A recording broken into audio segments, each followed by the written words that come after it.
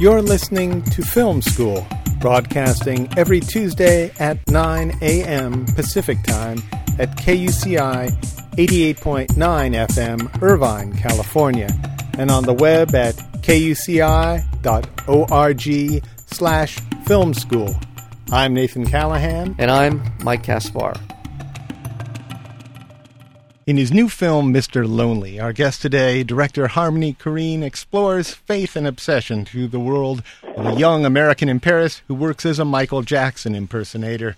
Korine's filmmaking career began in 1995 when he wrote the critically acclaimed screenplay Kids for director Larry Clark. Following Kids, Korine directed the beautifully jarring, unconventional films Gummo and Julian Donkey Boy. Mr. Lonely opens in Los Angeles Friday, May 9th at the Laemmle Sunset 5. Harmony Korine, welcome to Film School. Hey, Film School, how's it going? All right, how you doing? Really good, really good. I was actually, I got stuck in my basement. Oh, my gosh. Yeah, I got stuck in my basement. I was covered in soot. Oh, really? Wow. Were you de-suiting the basement? No, what happened was, I had, two of my houses had burned down, and so most of my belongings were destroyed, but some of them actually I had, kept in the basement, and I hadn't looked at for anything that was in there. You're kidding. I mean, two of your houses literally burned to the ground. Yeah, two houses. So I just bought a new house in Nashville, and when I moved in, I brought all the stuff that wasn't destroyed in the basement. Oh, my goodness. So I was, just going through it all now. Oh, my gosh. What a traumatic experience. Were these keepsake type of things that you were looking through? Yeah, I mean, I found lots of pictures of videos where I used to get beaten up. We found lots of videos, and then I found pictures of these almost, I guess I used to do these things called curb dancing, that when we would steal these parking lot curbs and put them in the back of, suburban patios and tap dance on these parking lots while my friends would barbecue. And we would do these kind of almost quasi-minstrel reenactments where we would sometimes pull out our inner Jolson and really kind of bleed for the audience. Anyway, we documented a lot of that stuff. I was really surprised to find some of that footage. Well, it just reminds me, Harmony, that you have been a filmmaker for such a long period of time. Yeah. I started making movies when I was, 15. My dad was a documentary filmmaker, so I was always kind of around it. When you saw these old films, were you connecting with what you're making now at all? Did it make a connect to present day? Yeah, it's definitely connected.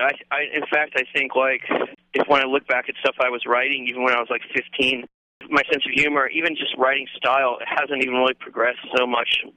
I think I'm still pretty close to what I was. Well, that's good. Don't you think? You feel good about that? Did you feel? Sure. Yeah. What can you do about it, right?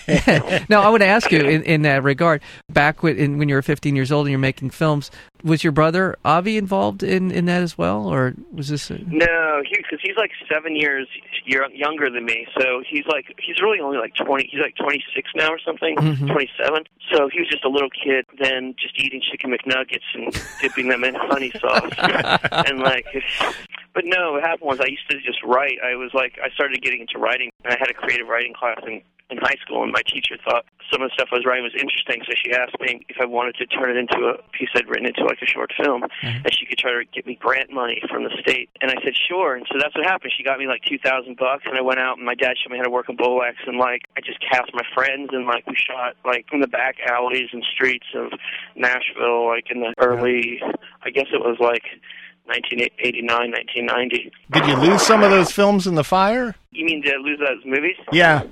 Well, my parents had saved a copy, so... Well, that's good.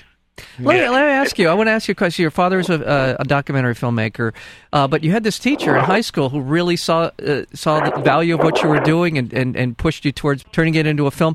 Were you going to be a filmmaker no matter what, or was it the push from this teacher that really got you involved in being a filmmaker? Well, it started out that I really liked tap dancing. So when I was young, I was obsessed with like the Nicholas Brothers and so what I used to do. But I wanted to invent my own style of tap dancing, and so I used to dance on the curbs and sidewalks in the city with no shoelaces in my shoe. And I was hoping that it would start like a kind of like a new genre of tap dance, like a new movement, but it didn't really work out. So then I started just thinking about films and movies and images and stuff, because as a kid, my dad had always just taken me to the movie theaters and never really censored anything that I watched. It was always, if there was a movie he wanted to see, he would just take me with him. So, like, that was kind of the thing. I lived by this movie theater at Vanderbilt University called Surratt Cinemas, and every day would play, like, a different double feature. So I got to see, like, W.C. Fields movies and Marx Brothers movies and Buster Keaton films projected, and, you know, Douglas Sirk movies or Fassbender films or Dreyer movies. I got to see all this stuff, and it was really exciting for me. And then I just started thinking maybe it was something that I can do. So that was maybe like the impetus was like in her helping me, maybe giving me money, and I realized that in some ways it like demystified the process, and I thought it was something I was capable of. But pretty early on, like I was sure like that I would make movies as a young person. Like I felt so strongly about film and about wanting to make movies and seeing movies in a different way. I really didn't care. Like I just felt like in some ways I was just like exploding. You know, things were coming through me, and I just needed to make films. It was just something like there was never an idea that it wouldn't happen. Yeah. Did you find the Marx Brothers inspirational? Oh yeah, it still is it's still probably probably my favorite act, American act. Now, what brought you to the image of a Michael Jackson impersonator? Do you remember when that popped into your head as being a subject of a film? Yeah, when I was living in Paris, I was pretty down on my luck, and I was like, I didn't have much money, and I had my brain was pretty frazzed, and I was disconnected. And I started like I don't know what happened, but like at a certain point, I started like dressing up in tinfoil. I started like wrapping myself in tinfoil outfits and putting rubber bands around my joints so that I can move. Yeah. Shower caps on my head. Yeah. Just to keep all my thoughts in. And I would just walk around Paris like that. And I would have these little cap guns in the side of my pocket. And sometimes I'd walk by this Michael Jackson impersonator from Germany on the street. Now, for whatever reasons, I would just kind of I would shoot my gun, these little cap guns off. One day he got angry at me. And he said, it's not good to do that to someone with a handicap. And I said, what are you talking about? And he pulled up his leg and showed me that actually, pulled up like his pant leg and showed me actually it was like a stump. He'd fallen asleep on a railroad track and had his leg rolled over. So we sat there and talked and got drunk together, and I started thinking, wow, it's amazing. This guy, this Michael Jackson impersonator, is like doing these great moves with a stump, and no one even notices. He could moonwalk with a stump, huh? Yeah, but he had like a, what do they call it, a prosthesis? Yeah, prosthetic, yeah. But somehow he worked it so well that you would never know. And it kind of just sparked this idea, and I started talking to him. We would hang out together, sometimes eat shish kebabs. Yeah. And that was how it happened. We're speaking with Harmony Korine. There you go. And the film is Mr. Lonely. I got to tell you, Mike and I both really love the film. You did a wonderful job, and we're still feeling good about it. Yeah. We both saw it a couple of days ago, and it makes us feel good to think about it. You did a great job. Oh, thank you so much. That means a lot. Thank you. Appreciate that.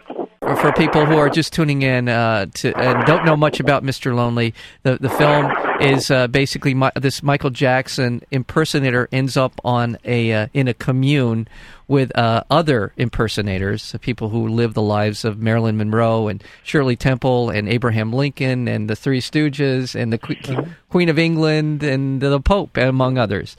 Now, when you're putting something like that together, are you thinking, I'm making a statement about fame or about impersonation, or do you just let these things happen and play out? Yeah, exactly. I'd actually never set out to say much of anything. I always set out to make you maybe have more of an experience. I always felt like in movies that everything was too explained and there was too much of a connection, and no one left any kind of margin of the undefined. And I always wanted to write great novels with pages missing in all the right places, And I wanted to do the same thing with movies. And so it came from a place always I felt like with movies that were more hidden and something that had to do more with a feeling and an experience. I make the movies, or I come up with these ideas or whatever because I can't really explain them.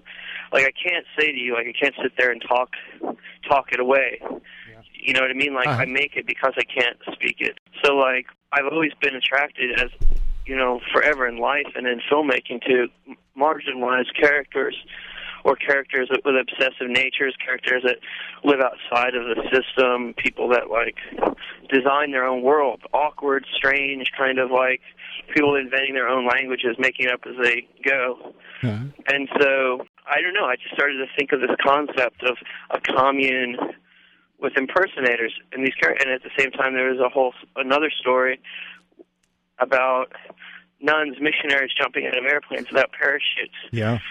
To test their faith. And I just started to think that it was the same story, that they were both spoke to the same ideas, and there was like a kind of a emotional connection to them.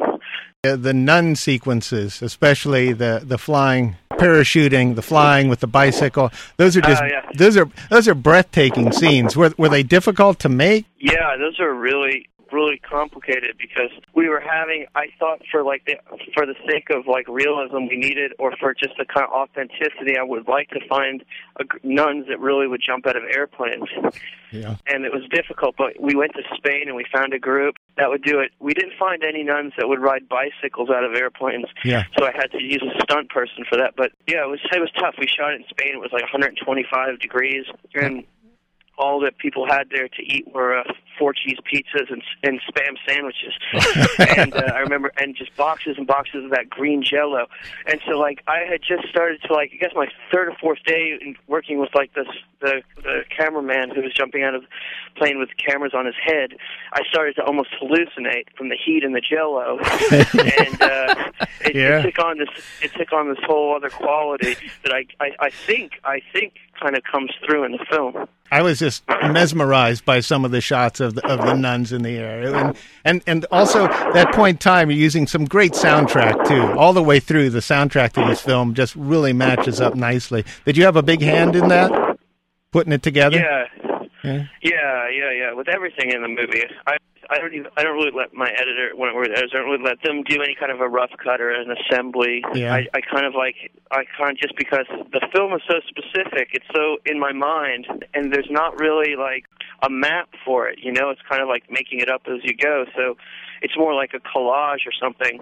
I just always wanted to make movies where there's like images and sound coming from all directions. Yeah.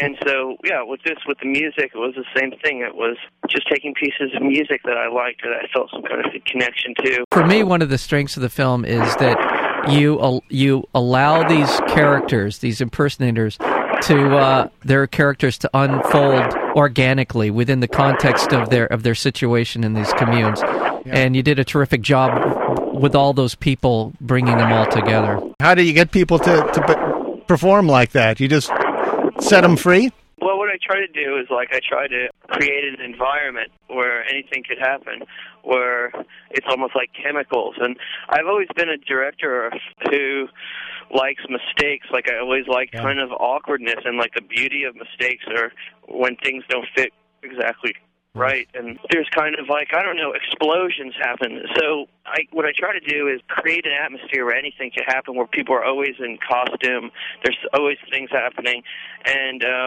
encourage the actors to kind of take it to a place that I hadn't imagined possible. Yeah. You know what I'm saying? Yeah, absolutely.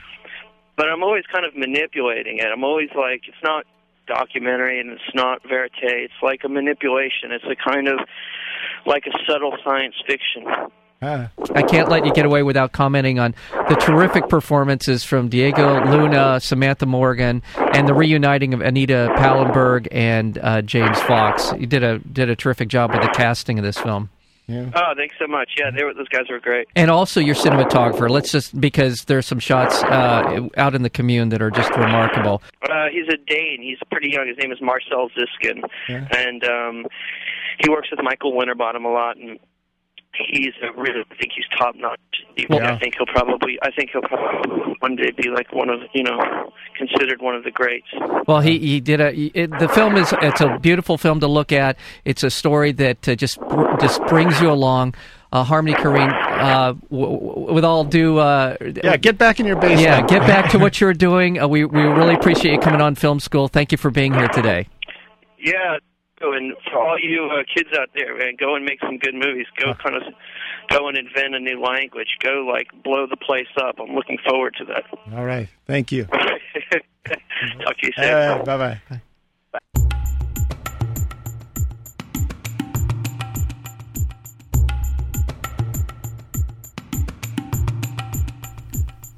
To learn more about Film School, listen to more interviews, or subscribe to our podcast, visit our website at kuci.org/filmschool.